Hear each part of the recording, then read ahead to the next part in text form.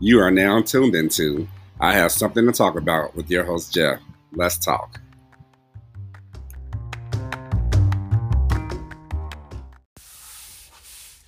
Hello, and welcome to another edition of I Have Something to Say with your host, Jeff. Last week I was pretty busy, had a really busy schedule, and so I wasn't able to record a session.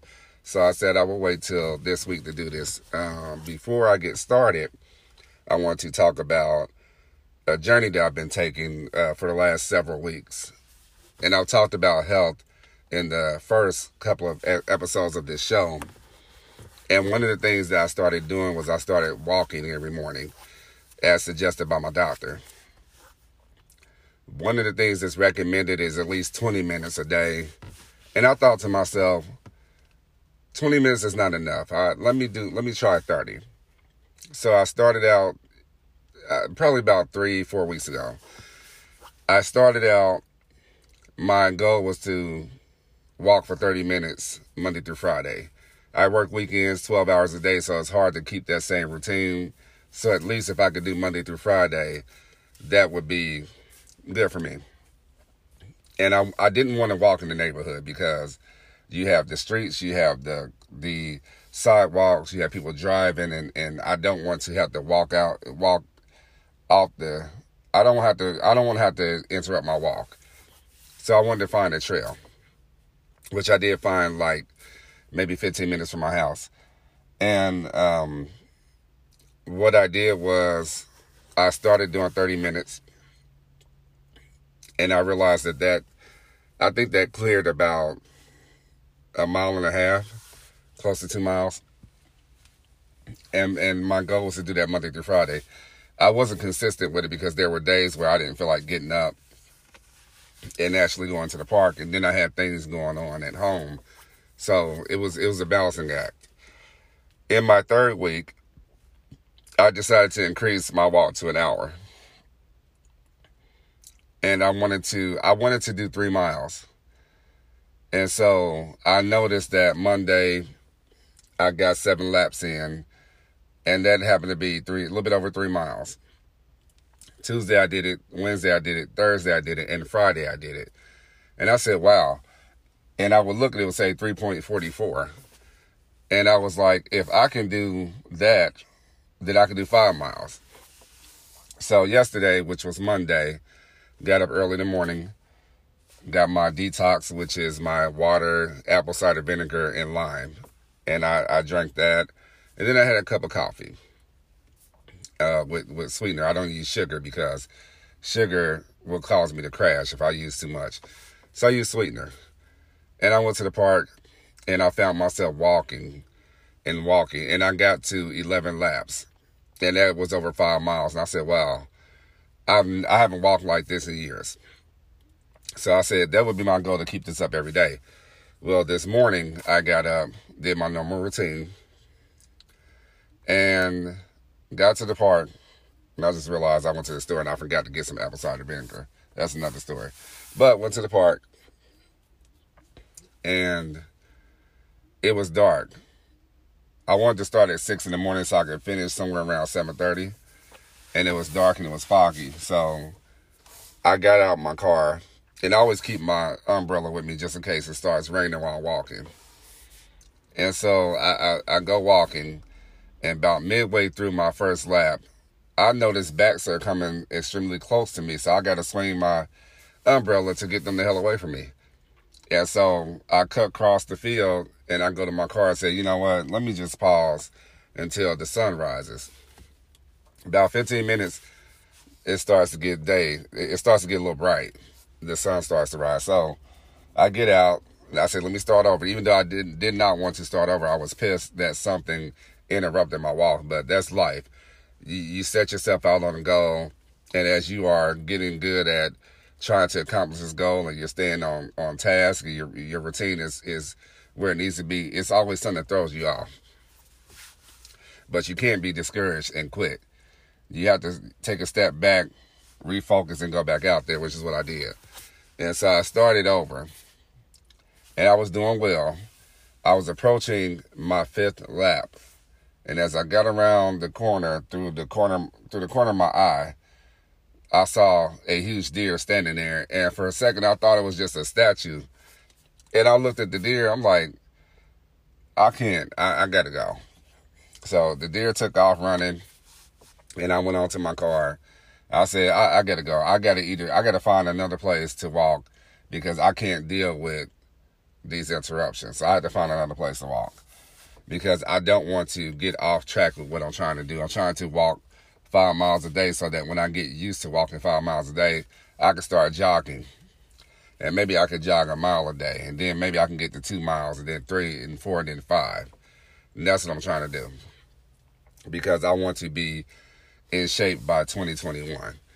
Which segues into what this segment is about. This segment is about 2020 in review. And I want to talk about what was supposed to be versus what is. And the funny thing about life is you plan on doing something, but then reality sets in and what's supposed to happen actually happens. And so last year, things are starting to get really good in my life.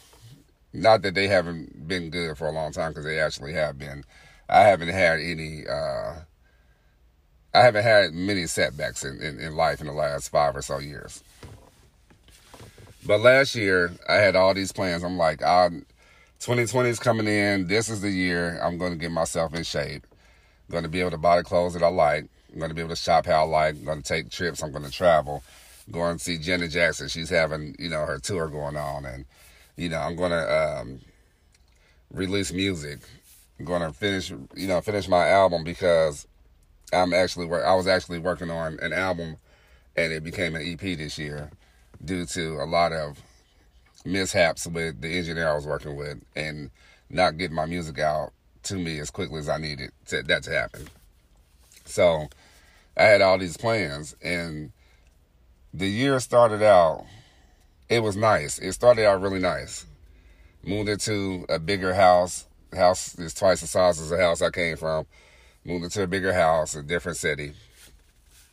And it was nice. It's like it's like watching a trailer for a movie, or actually watching a movie, and you see that the sky is bright, it's sunny. You may see people skating or walking on the boardwalk. You may see the waves crashing, birds flying, and things like that. And then all of a sudden, somebody gets shot in the head out of nowhere. That's what this year was like. It started with the death of Kobe Bryant and his daughter Gigi in a helicopter crash in January. And they had some friends of the family with them. It started with that. And that was like, that made me feel some type of way. I usually don't feel something for, people that I don't know who has passed.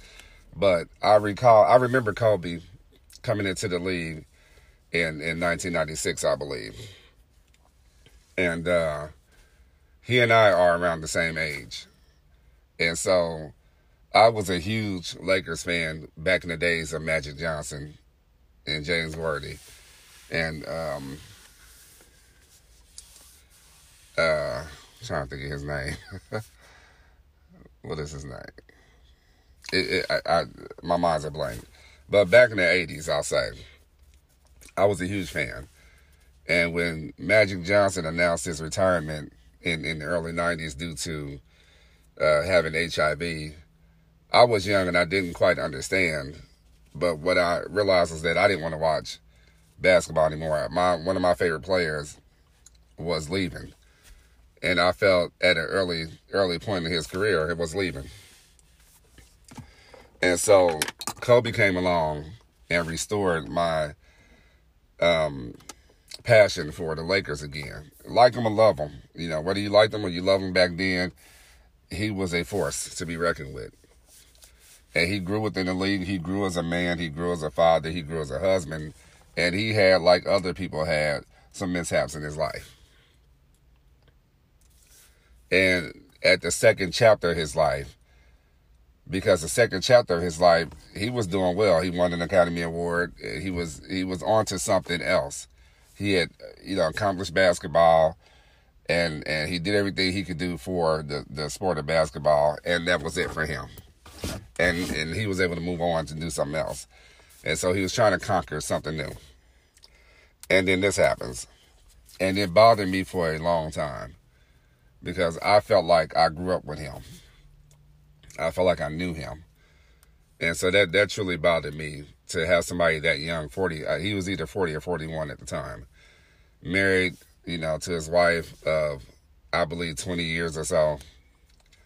And he had 4 daughters. Just had a newborn who won't know who he is. And, the mother is left to raise the 3 girls by herself. But she's left to mourn the loss of her husband and her daughter. And that started. And so, not long after that, COVID-19 came along, which had always been, was talked about a little bit, being in China. And then it comes and it spreads across the country. It spreads across the country. It's hitting cities and states. And I've heard of other viruses, H1N1, West Nile, Ebola. But it didn't hit close to home with me because I didn't know anybody who had these viruses or even died from these viruses. This one swept through and claimed the lives of a lot of people. A couple people I kind of knew. One was a Facebook friend. He was very young, seemed like he was in shape, and liked to sing. He used to make videos of him singing karaoke in karaoke bars. And he posted a Facebook post on a Sunday while he was in the hospital, and it seemed like the post was a reflection of his life and the things that he had gone through and who he was to other people. And it seemed that it wasn't reciprocated. And he passed away. And what I thought was interesting was, as the coronavirus was spreading, he made a post that his grandmother said, looked in the sky and said, "Lord, we're ready." And he said, "Who you mean we? You ready? I'm not ready." And it claimed his life. Another person was somebody that I worked with many years ago. He posted one night, "Pray for me, COVID-19." And within 3 days, he was gone. So this virus has truly spread. It has truly changed the course of people's lives, and probably forever. Because now, the things that some of us were doing, not everybody, but some of us are doing, we have to do it intensely.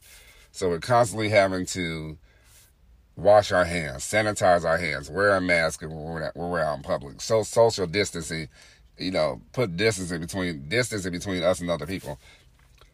This is a virus that keeps people from really being affectionate with one another. Those that truly care, or just, when it comes to your family, I don't care, I'm going to hug you, kiss you, and all that. This is one of those viruses that really keeps people from being affectionate. You can't shake hands with nobody. It's hard to hug people, kiss people, all these things. It has gone on the entire year. And I said this to somebody that I worked with back in March. I said, this is going to take us through the rest of this year. Because the way it's spreading, you're not going to get a handle on it just like that. And one of the things is they said it takes about 1.5 years to get it takes about 1.5 years to get a vaccine. And it seems like they're making strides right now, which is a good thing, because this is one of those viruses that, for me, I keep saying to myself, there's no way to escape this. You're either going to get it or you're not, but I don't think that you won't get it. There's no way to escape it. And fortunately, I have not, and I've come in contact with many people that has had it. Fortunately for me, I never got it, and I hope that it stays that way, because it's not a virus that everybody can survive. And so that's going on. And in the midst of that going on, you got, it's constantly, the media is chock full of different information regarding the pandemic. And you have to really pay attention to what's going on in the media, because some of the things that is being thrown out there is not accurate. It's a lot of misinformation in the media. And so you really have to pay attention to those that you trust. meaning that you have to do your own research. Even the President of the United States didn't make sense. And so for me, when it comes to medical issues, if you don't have an MD at the end of your name for your credentials, medical doctor, I'm not really trying to hear what you're saying. So when it came to like Dr. Fauci, I would listen to him. The other doctor, I forget her name, Dr. Sanji, I would listen to him.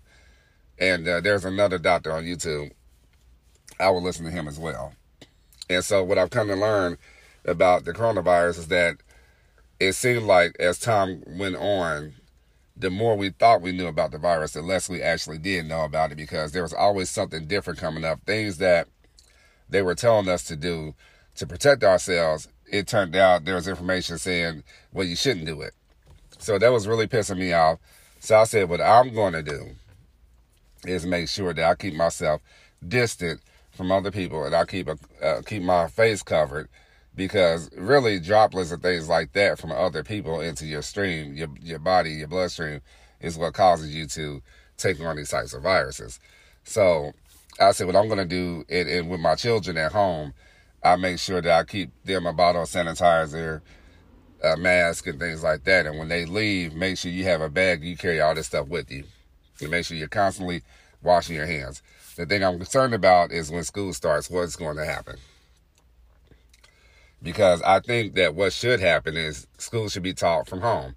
And it should be taught from a Zoom standpoint, where kids log onto Zoom and the teacher virtually is teaching them. This is what I think should happen. That's the safest way to educate a lot of kids. Now, some kids are not used to that type of learning style. They're used to being in the classroom and listening to the teacher and that sort of thing. And so if this is going to be a new norm, they have to get used to it. Because a lot of kids don't understand what's really going on and why it's not safe. You got the movie theaters closed down. You can't go to the movies anymore. You know, a lot of malls are closed down. Grocery stores and stuff, where it used to be, it reminds me of when I was a kid in the 80s, where stores did not stay open 24/7, and neither did gas stations. They opened up at a certain time, they closed at a certain time, and you had to wait till morning to go and grocery shop or whatever it was you wanted to do. These places were not open 24 hours. Just like television. Television did not run 24 hours back then. Television cut off at a certain time, and it cut back on at a certain time. And so right now I feel like that's kind of where we are in a sense. And in some ways I'm kind of fine with that, because I think the 24-hour span created a lot of the obesity issues that we face in this country today, where we're almost 50% of Americans are obese. And so I think that a lot of stores being open 24/7, like the fast food restaurants, the grocery stores and stuff like that, and people buying things that are really high in fat and calories and salt and sugar, anytime they wanted it, contributed. Just like I think that the fast food restaurants, when they got to the super size and triple size and all these different sizes of meals, contributed to that. But that's another topic. But, you know, aside from the coronavirus, then we have the protesting going on, because we have George Floyd, who was killed by the police by putting his knee on the person's neck. And the man's telling him he can't breathe, and said this for several minutes before he took his last breath. Breonna Taylor, a black woman, police ran to her house and killed her.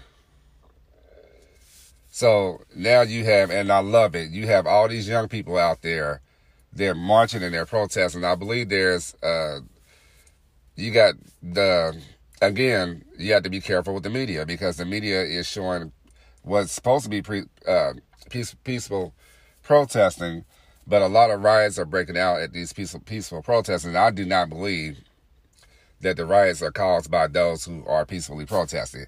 I believe there's somebody that's triggering the protesting and trying to make it look like the protesting is bad, so that they can send in armies of cops and whatever to break it up. And that I don't like. But young people have had it. They have had it. They're tired. They want answers. They're marching and going everywhere They don't care.